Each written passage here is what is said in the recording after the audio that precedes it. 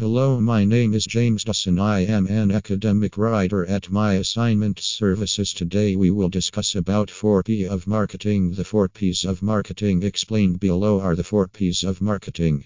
1. Product. 2. Price. 3. Place. 4. Promotion. Product. A product can be anything from a good to a service that satisfies the consumer's needs.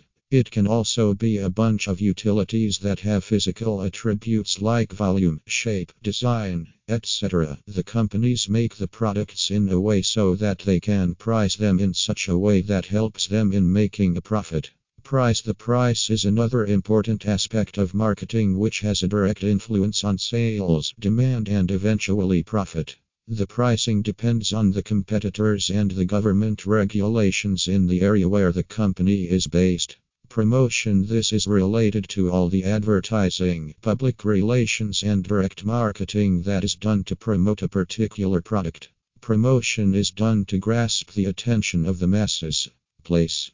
In this, the company chooses where the product would go out for sale. Here, the company has to manage the channels through which the products would go out to the customers.